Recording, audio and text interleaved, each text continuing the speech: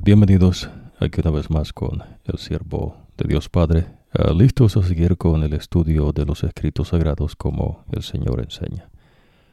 Bien empezados, mitad bien acabadas, o vamos a pedir la bendición de Dios como lo hacemos siempre. Esto es de poder.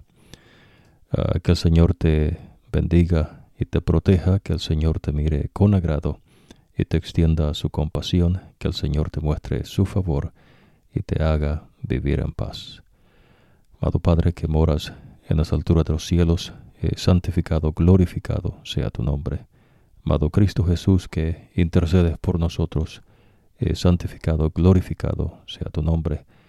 Amado Espíritu Santo, que moras en nosotros y vives con nosotros, santificado, glorificado sea tu nombre. Padre, venimos delante de tu presencia, suplicando nos concedas la unción de Dios Espíritu Santo para que abras nuestras mentes y nos lleves a tus entendimientos, comparando verdad espiritual con verdad espiritual. Favores que pedimos en el nombre de Cristo Jesús, Señor nuestro. Amén. Amén. Bueno, hemos venido expandiendo y profundizando en entendimientos que ya usted tiene. Gracias a Dios Espíritu Santo, expandiendo, piense en la expansión de los cielos y profundizando más profundo que los océanos. Nos hemos quedado en las porciones donde Josué está repartiendo la tierra como el Señor le dice, ¿no?, que lo haga. No es invento de Josué, no es algo que el tipo no hizo un sistema, un método para repartir la tierra, es simplemente obedeciendo a lo que el Señor les había dicho. Es más, usted está aprendiendo que Josué no hace algo diferente a lo que Moisés ya había enseñado, que Dios le dijo que les dijese. Toda la instrucción y las enseñanzas que Josué menciona a los israelitas es lo mismo que Dios dio a Moisés. Supóngase, ¿no?, que hubiesen ahí algunos teólogos, personas, ¿no?, que estudian los estudios de Moisés, supuestamente, ¿no?, los escritos del tipo, y dijesen, ¿no?, que hay que interpretarlos, y esa interpretación fuese lo que se le venga en gana, ¿no?, a la gente. Y es lo que el Señor dijo a Moisés, ¿no?, que la gente se apartaría, y es más, ¿no?, el pueblo de Dios se iba a apartar de tal manera que cada quien iba a hacer lo que quería. Eso no es algo nuevo, ¿no? Son las teologías, ideologías, filosofías que son huecas, son cosas del hombre y tienen que ver con que las personas se apartan de obedecer al verdadero Dios, engañándose a ellos mismos. Lo que ya usted ha aprendido, que el Señor le ha enseñado. Ahora, es importante, nosotros hemos dedicado tiempo en cuanto a ello, no, reconocer que hay un pueblo del Señor que Dios enseña y que este pueblo es diferente a los pueblos de otras naciones. Para poder llegar a estos entendimientos hemos cubierto varias verdades que ya Dios ha enseñado, y para que usted tenga claro y no le den mentira por verdad. Una de esas verdades es que Dios es el creador. Nada existe de sí mismo. Ya usted aprendió que la muerte es algo que Dios mismo introduce. Y la muerte es básicamente que la persona deja de existir. Ya no tiene más paga de lo que se hace debajo del sol, dice el salmista.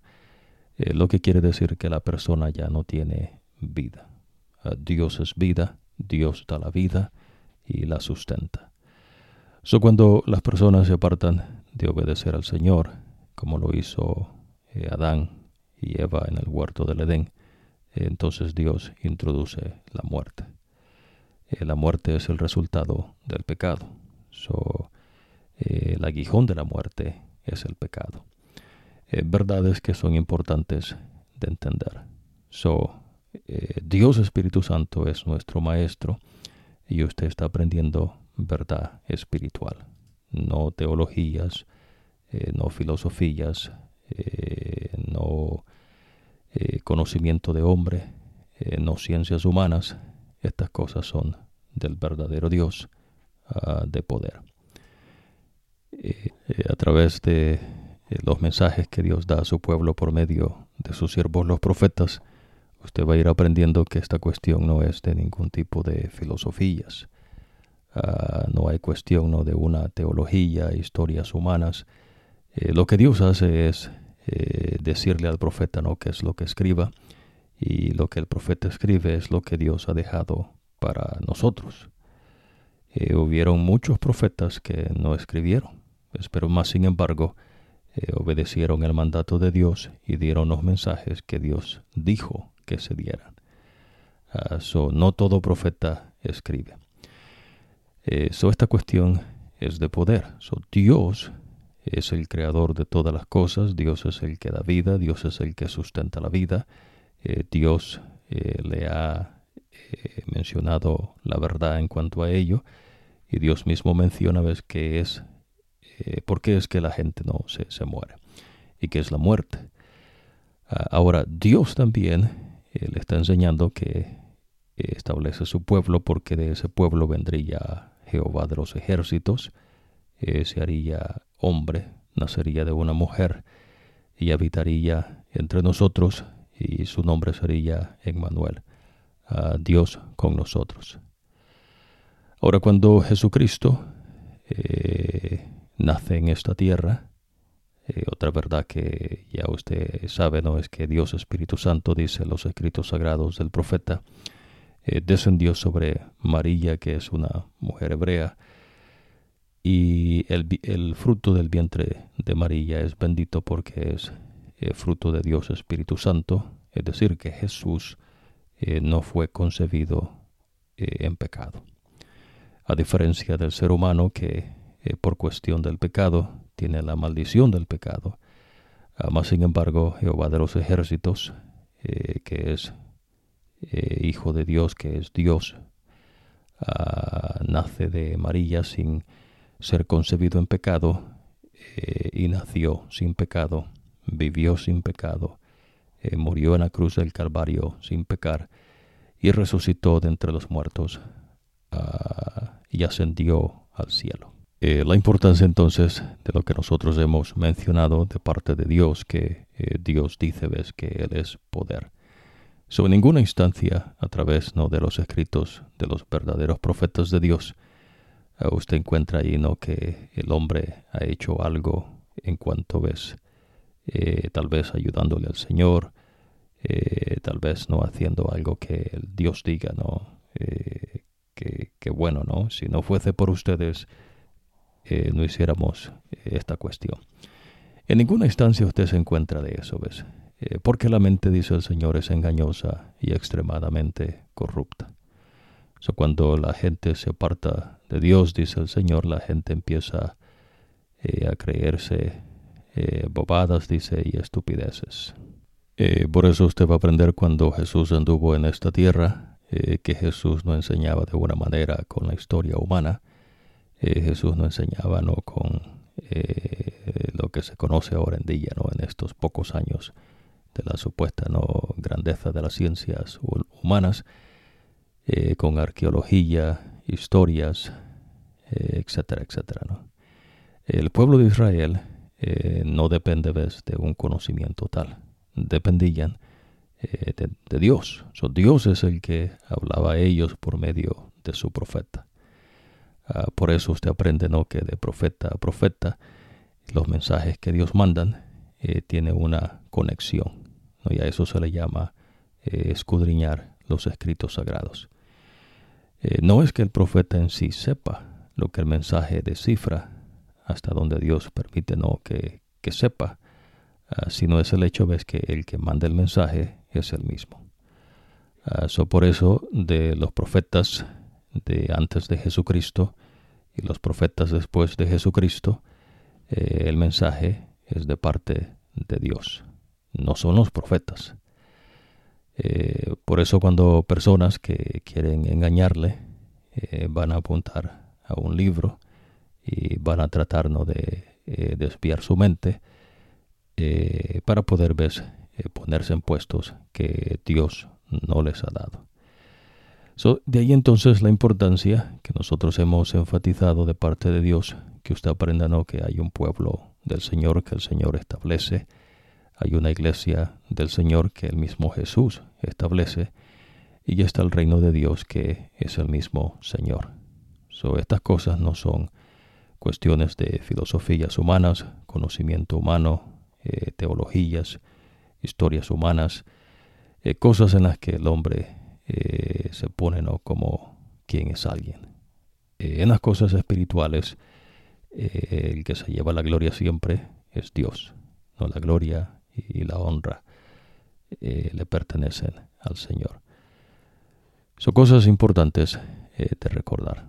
Por eso entre los israelitas no crean, ¿no?, que había una libertad y alguna, ¿no?, república y democracia como se entiende hoy en día. Los israelitas vivían de acuerdo a la sabiduría de Dios.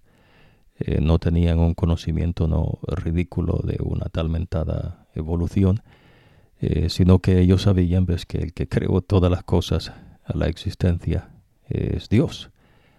Es más, ves, por eso los profetas, cuando dan mención al Señor como el creador, ellos dicen, no han escuchado, ¿acaso no saben? ¿Acaso no les dijeron, no, que el Señor, el Dios Todopoderoso, creó la tierra y los cielos y todo lo que en ella habita? Interesante, ¿no? No puede haber, ves, una colación, algún entrelazo, ¿no?, entre el finito entendimiento del ser humano limitado y la grandeza del Dios Todopoderoso. No es así. Ni siquiera en la perfección de los seres celestiales que no abandonaron sus puestos, que se mantuvieron leales al Señor. Todos esos seres celestiales se someten a nuestro Dios, ¿ves? Porque Dios es sabiduría. De igual manera, cuando Dios viene a esta tierra y se hace hombre, que es Jesucristo, y enseña a la gente, Jesús no anduvo enseñando, ¿ves?, bobadas y estupideces, sino que Jesús se mantuvo en lo que Él es, ves, la grandeza del Señor. Dios no ocupa las cosas del mundo. Las cosas del mundo están allá en el mundo. Pero las cosas de Dios son de poder. No son de palabrerillos, de filosofías, no, de que no se sabe, pero se cree, se estima, no se ha estudiado y se estudia más. Cosas, ¿no?, que pertenecen al mundo. Las cosas de Dios no son así. Y claro, lo que usted va a ir aprendiendo es que el pueblo de Israel se apartó de Dios constantemente. Y Dios entonces les castigaba, y después ellos pedían que el Señor les ayudase. Y Dios, como es compasivo, como es misericordioso, renovaba el pacto con ellos. Pero lo que ocurre es, lo que ha ocurrido es desde que el hombre pecó en esta tierra, la gente se aparta creyendo, ¿no?, que sabe, y pues ¿qué va a saber, no? Ahora vamos a ir con el profeta Josué, repartiendo el territorio que Dios les está dando. Ya cubrimos cuando él reparte la tierra que Dios da a los benjamitas, la tierra de Simeón, la tierra de Zabulón, la tierra de Isaacar, la tierra de Aser, la tierra de Neftalí. Vamos a hacer esta porción acá. Vamos a ver la tierra para Dan y la tierra para Josué. Cuando los líderes terminaron de repartir y entregar la tierra a las distintas tribus, todo el pueblo decidió darle tierra a Josué, hijo de Nun. Y él recibió la tierra que se le había prometido. ¿Se entiende, no? No es que ellos le dieron tierra a él, sino lo que ya se le había prometido. Por orden del Señor le dieron la ciudad que él pidió, Tipna, Sera, en las montañas de Efraín. Él construyó una ciudad y vivió en ella. ¿Se entiende, no? A veces la gente cree como que los israelitas se apartaron, no hicieron un concilio y dijeron, bueno, vamos a repartir la tierra, y no. lo que ellos están diciendo es que se hizo ves como Dios dijo. Josué pidió y Dios se lo concedió y le dio entonces esa ciudad como él había pedido al Señor.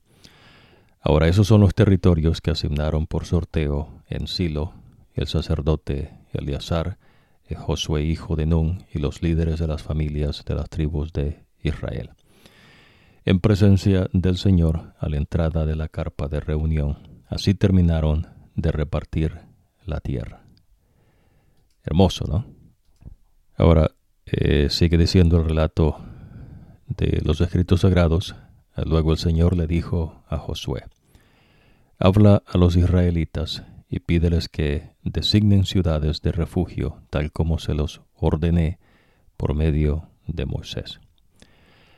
Ahora, recuérdese que Moisés ya había recibido esta instrucción de parte de Dios.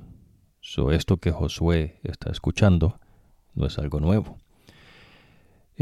Por eso ves en los escritos sagrados no hay versiones, no una versión mejor que otra. Lo que hay no son traducciones, pero no es como el conocimiento humano, que la gente pues hace algo y años más tarde supuestamente no se aumentó el conocimiento, o se le quitó algo o se le agrega. Con las cosas de Dios no son así. En fin, entonces el Señor está hablando con Josué. ¿Se entiende, no? Ese mismo Señor es el que más tarde nacería de una mujer, y esa mujer es María. Interesante, ¿no? En verdad, usted va a aprender el linaje de Abraham hasta José, que se casa con María.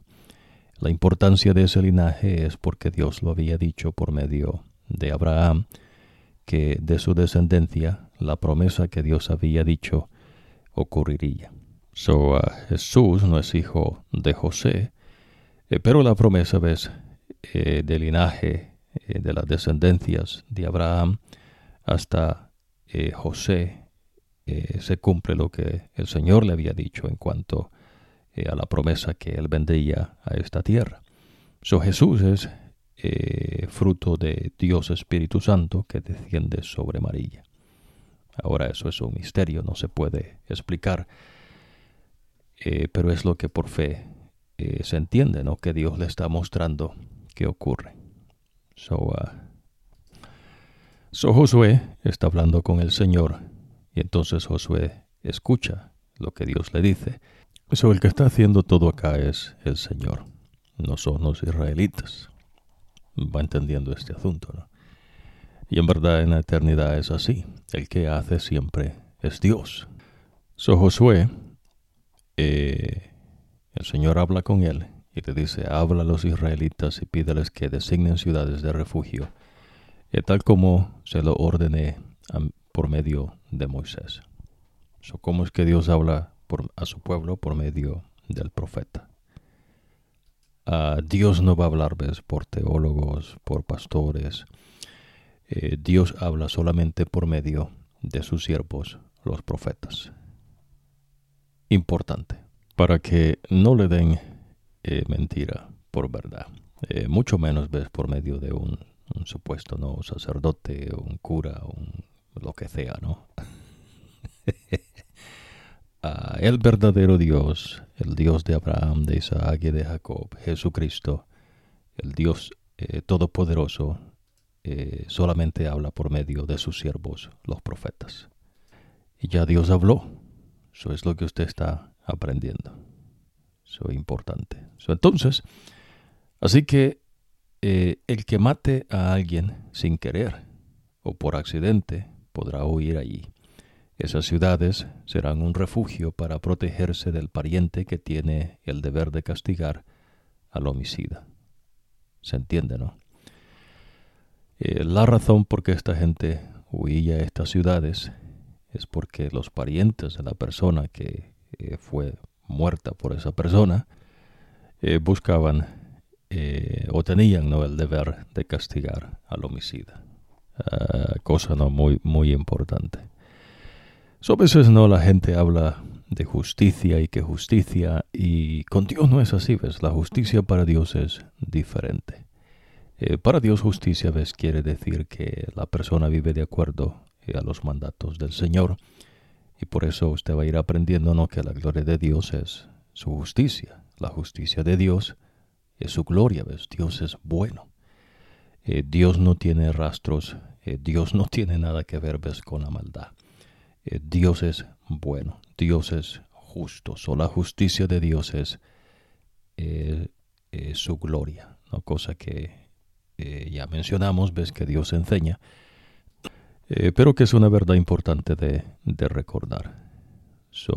No están pidiendo acá, ves, justicia, sino simplemente, ves, castigar el homicidio de su pariente. Por eso es importante, ¿no?, que usted aprenda a discernir. Dios está hablando con el pueblo que Él establece. Aquí no hay, ves, cuestiones jurídicas como usted las entiende ahora en día. No hay cuestiones, ves, de una democracia, de una república. Aquí lo que hay es el camino del Señor. Y a lo que Dios establece no se le puede agregar y no se le puede quitar, modificar, alterar. Aquí el que dice, ves, cómo se hacen las cosas es Dios. Para que vaya teniendo ese discernimiento. Dios está estableciendo estas ciudades de refugio para que cuando una persona mate a alguien, dice, por accidente o sin querer, imagínense, no era la intención de la persona causarle la muerte a otra persona, entonces esa persona tenía que huir a esas ciudades. ¿Se entiende, no?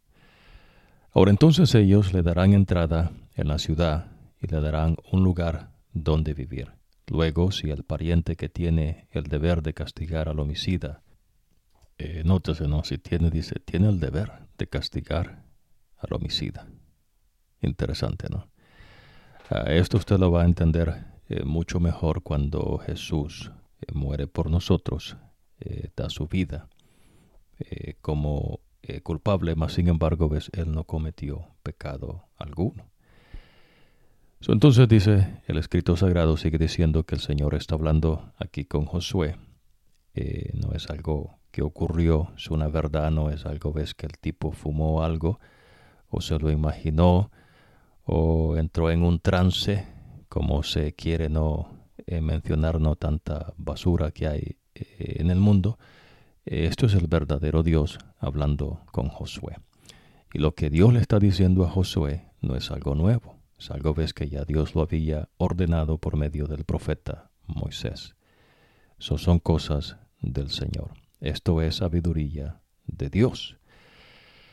Ahora, luego, si el pariente que tiene el deber de castigar al homicida lo persigue, no se lo deben entregar a él, puesto que el homicida mató a su vecino sin haber sido antes enemigos. Él vivirá en esa ciudad hasta que sea juzgado por la asamblea y hasta la muerte del sumo sacerdote. Luego podrá volver a su propia ciudad, a su casa, de donde tuvo que huir. Estas ciudades de refugio están dentro del pueblo de Israel. Acuérdese, ¿no?, que aquí no hay cárceles, no hay calabozos, no hay, como en los otros pueblos que adoran dioses falsos. Aquí el que está diciendo cómo se hacen las cosas es el Señor. En lugar de cárcel, lo que ellos tienen son ciudades de refugios. Y la ciudad se entiende que son personas que huyen del castigo, ¿no?, de los parientes, en este caso, ¿no?, de personas que mataron a otras personas sin querer o por accidente, y tenían que esperar, ¿ves?, de acuerdo a como Dios les dice.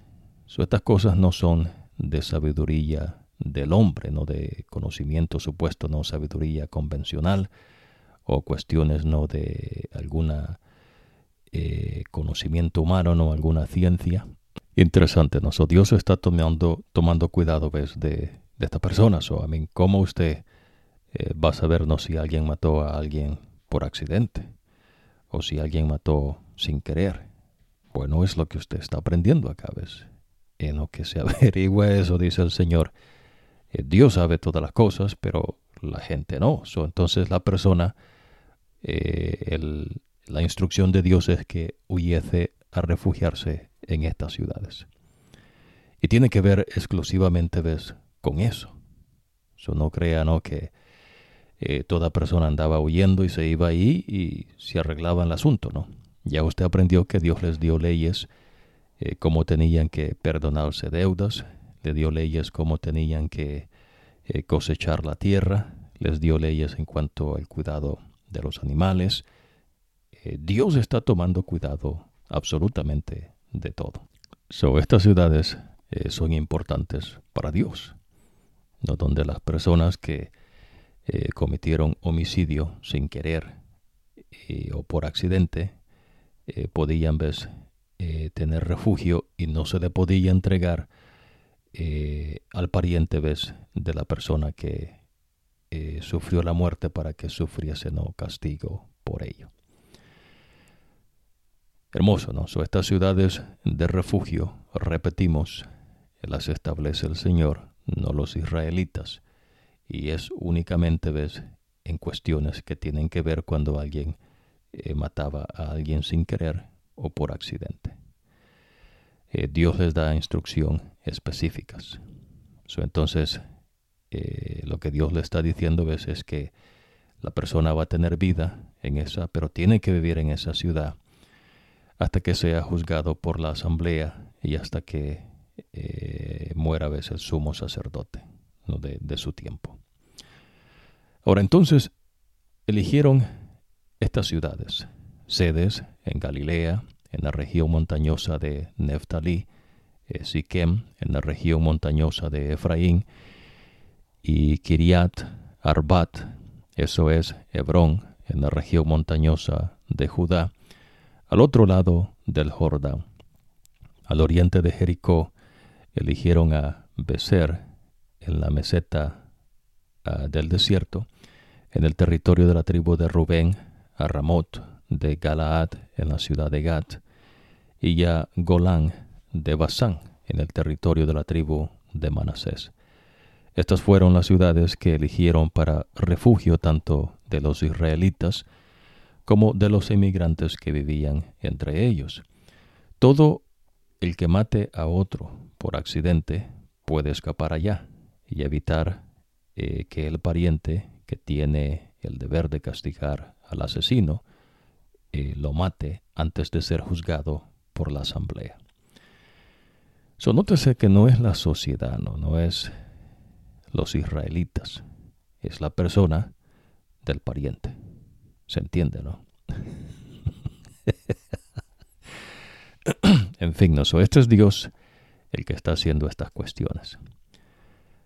Ahora, luego los líderes de los levitas se presentaron ante el sacerdote Eleazar, ante Josué, hijo de Nun, y ante los líderes de las otras tribus de Israel.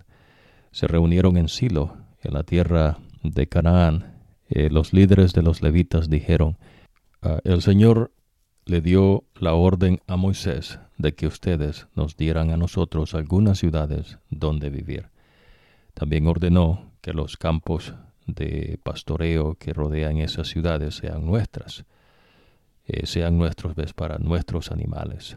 Así que, de acuerdo al mandato del Señor, los israelitas les dieron en posesión a los levitas esas ciudades y sus campos de pastoreo. Cuando se designaron qué grupos familiares recibirían ciertas ciudades, el primero en salir fue el grupo de la familia de los coatitas. Así que esos levitas, que eran descendientes del sacerdote Aarón, recibieron un total de 13 ciudades dentro del territorio de las tribus de Judá, de Simeón y de Benjamín. El resto de los coatitas recibieron 10 ciudades dentro del territorio de las tribus de Efraín, de Dan y de la media tribu de Manasés. Los gersonitas recibieron 13 ciudades que eran de las tribus de Isaacar, de Aser, Neftalí y de la otra medio tribu de Manasés que vive en Basán. A los grupos familiares de los sacerdotes de Merari se les dieron 12 ciudades de las tribus de Rubén, de Gad y de Zabulón. Los israelitas les dieron a los levitas esas ciudades y sus campos de pastoreo por sorteo, como el Señor había ordenado por medio de Moisés. Esos son los nombres de las ciudades que se les dieron a los levitas y que estaban en las áreas pertenecientes a las tribus de Judá y de Simeón.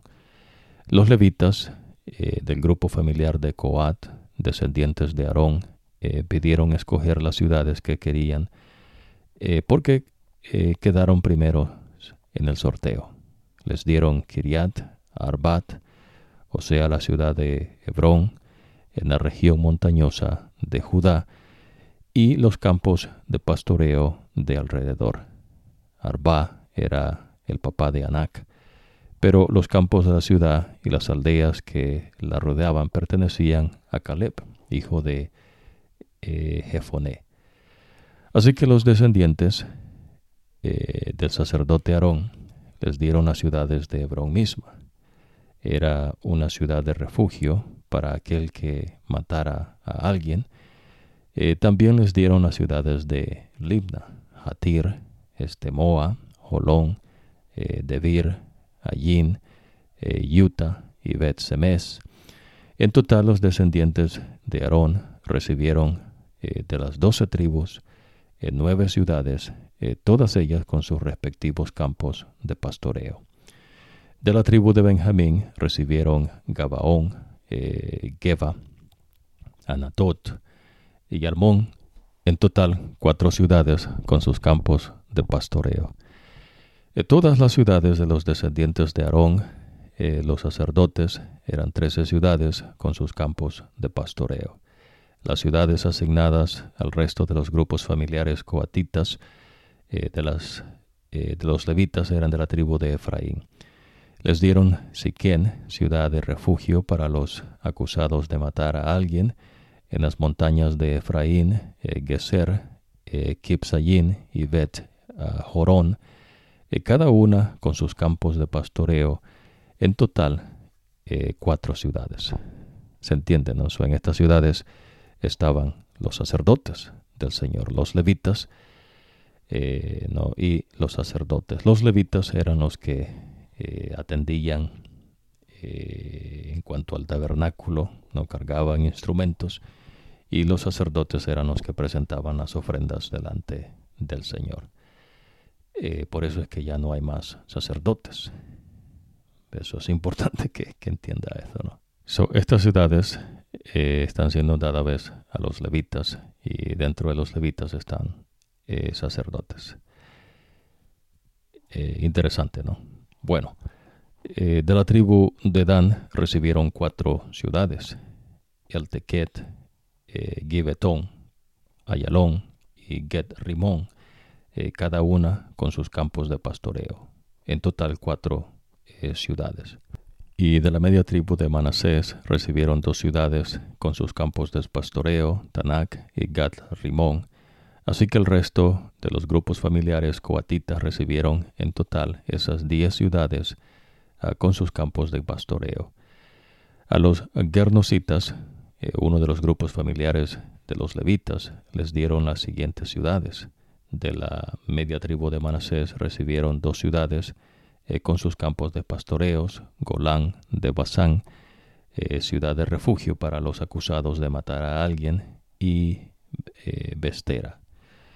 De la tribu de Isaacar recibieron Sisón, Daberat, Jarmut y En-Ganín, en total 4 ciudades, cada uno con sus campos de pastoreo. De la tribu de Aser recibieron Miseal, Abdón, Helcat y Rehot, en total 4 ciudades con sus campos de pastoreo. De la tribu de Neftalí recibieron 3 ciudades con sus campos de pastoreo: Sedes en Galilea, ciudad de refugio para los acusados de matar a alguien, Hamot, Dor y Cartán. Así que los grupos familiares guernositas recibieron 13 ciudades en total. junto con sus campos de pastoreo.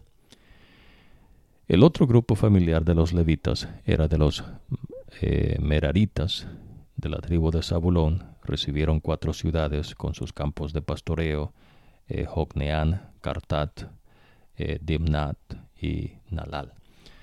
De la tribu de Rubén recibieron 4 ciudades con sus campos de pastoreos: Beser, Yahaza, Cademot y Mefat.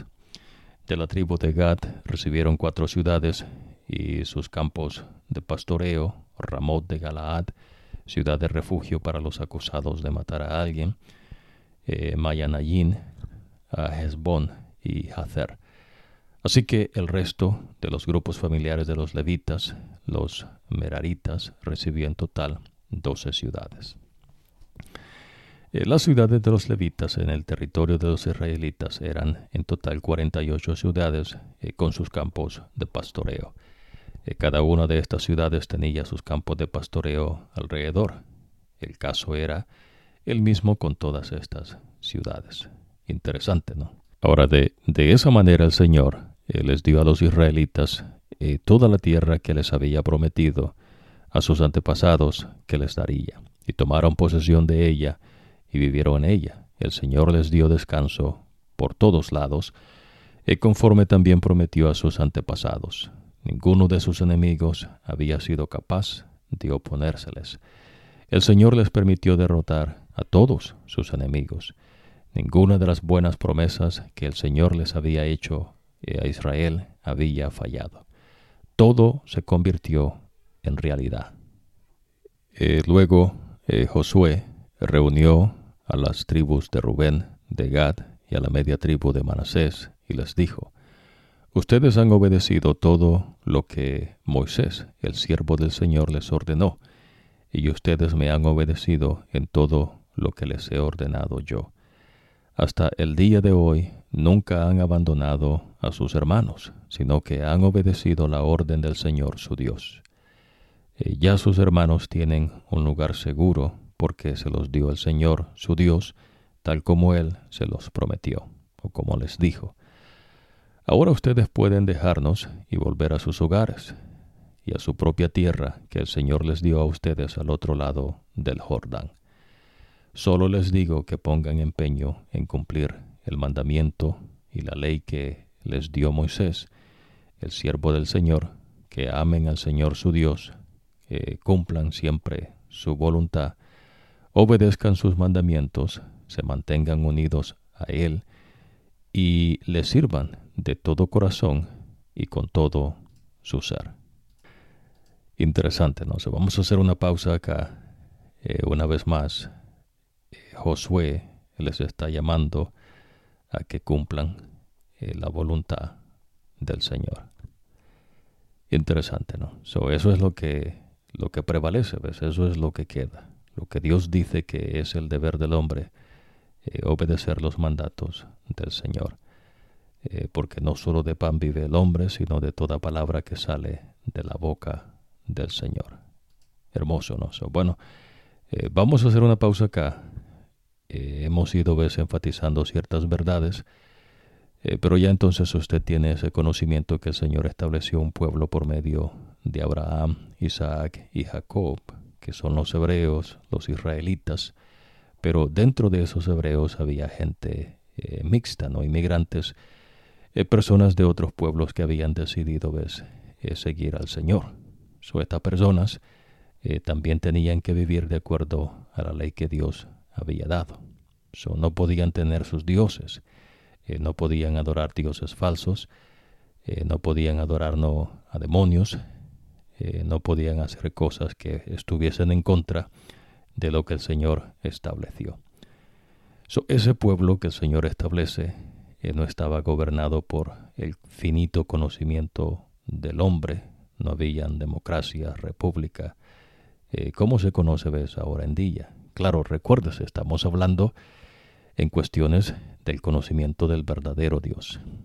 Las cosas en el mundo tienen su lugar, pero es importante que sepa que el único pueblo que el Señor ha establecido son los israelitas, y ese pueblo que Él estableció tomó cuidado de todas las cosas.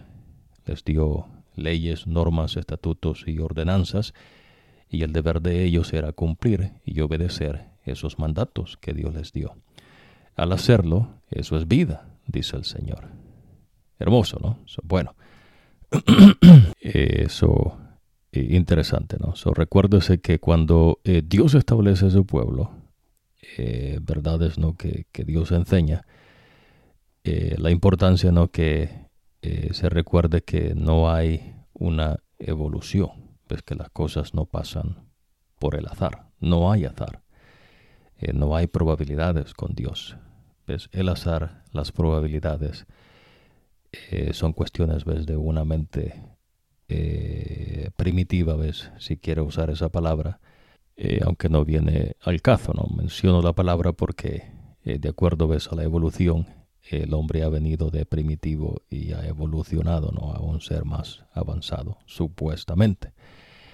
Lo que Dios dice es lo opuesto, ¿ves? Que Dios creó al hombre a su imagen y semejanza, y por cuestión del pecado el hombre perdió la imagen y la semejanza de Dios. Y el hombre ha venido, ¿ves? Decayendo, porque Dios así lo ha establecido. Dios restringió los poderes mentales y físicos que Dios le dio al hombre por cuestión de la maldad. Interesante, ¿no? Bueno, en la próxima ocasión vamos a seguir con el relato del profeta Josué, donde Dios ahora está mandando de regreso a ciertas tribus que sus tierras estaban del otro lado del río del Jordán. Otra cosa importante que hemos de profundizar, pero vamos a expandir en esta ocasión, es que ya habían reinos, los supuestos reinos, tenían sus reyes, tenían, ¿no? su forma de gobierno, tenían demonios que adoraban como falsos dioses, pero estos reinos, pues, no son importantes. Ya también usted escuchó hablar de Egipto, ¿no? Egipto, que se convirtió en una nación, ¿no? Muy rica. Ya usted aprendió, ves, que esa riqueza no vino de ellos, sino que fue Dios que bendijo a Egipto por medio de José. No, José fue bendición, ves, para esa tierra, porque Dios así lo estableció. Ahora, lo interesante es que Egipto no es, ves, un reino como los reinos que usted va a aprender que Dios habla por medio del profeta Daniel, que son el reino de Babilonia, el reino de los medos y persas y el reino de los griegos. Estos reinos tendrían, ves, un papel mundial. Son reinos más importantes que los otros reinos, pero ya habían reinos, incluyendo, ves, Egipto, que usted ya aprendió que es un pueblo, ves, bastante mencionado en los escritos sagrados. Más sin embargo, pues, no es uno de esos pueblos que Dios dice que tendría, ves, un alcance mundial. Ya usted va a ir aprendiendo eso poco a poco. Inclusive, ves, cuando Jesús viene a esta tierra, ya usted va a aprender que estaban los griegos, están los romanos. Esos pueblos inclusive, ves, no son la cuarta bestia, sino que la bestia usa estos pueblos para gobernar, ves, en su reino. La bestia, que es diferente a las otras tres bestias, tiene que ver, ves, con un sistema de credo que supuestamente adora al Señor, pero no, pues, se niega a sí mismo, porque el que adora es al dragón, la serpiente antigua, a Satanás, al diablo. Esa cuarta bestia no es un pueblo específico, sino que gobierna a los pueblos, y los reinos que habían, digamos, los romanos y los griegos, se expandió, ¿no? su reino por medio de estos pueblos. Y después de otros pueblos, con lo que hoy se conoce, ¿no? como el continente de Europa, son reinos que no son importantes, pero que la bestia los usó para poder gobernar, pues, para reinar sobre la tierra. ¿Se entiende? No son un pueblo como los medos y persas, como los griegos o como Babilonia, ¿no? Y el más importante de todos estos es los babilonios. se entiende, no son los egipcios. Los egipcios no vienen ni al caso, ¿ves? Cómo Dios se lo enseña. Importante de entender. Dios le bendiga y nos vemos en la próxima ocasión.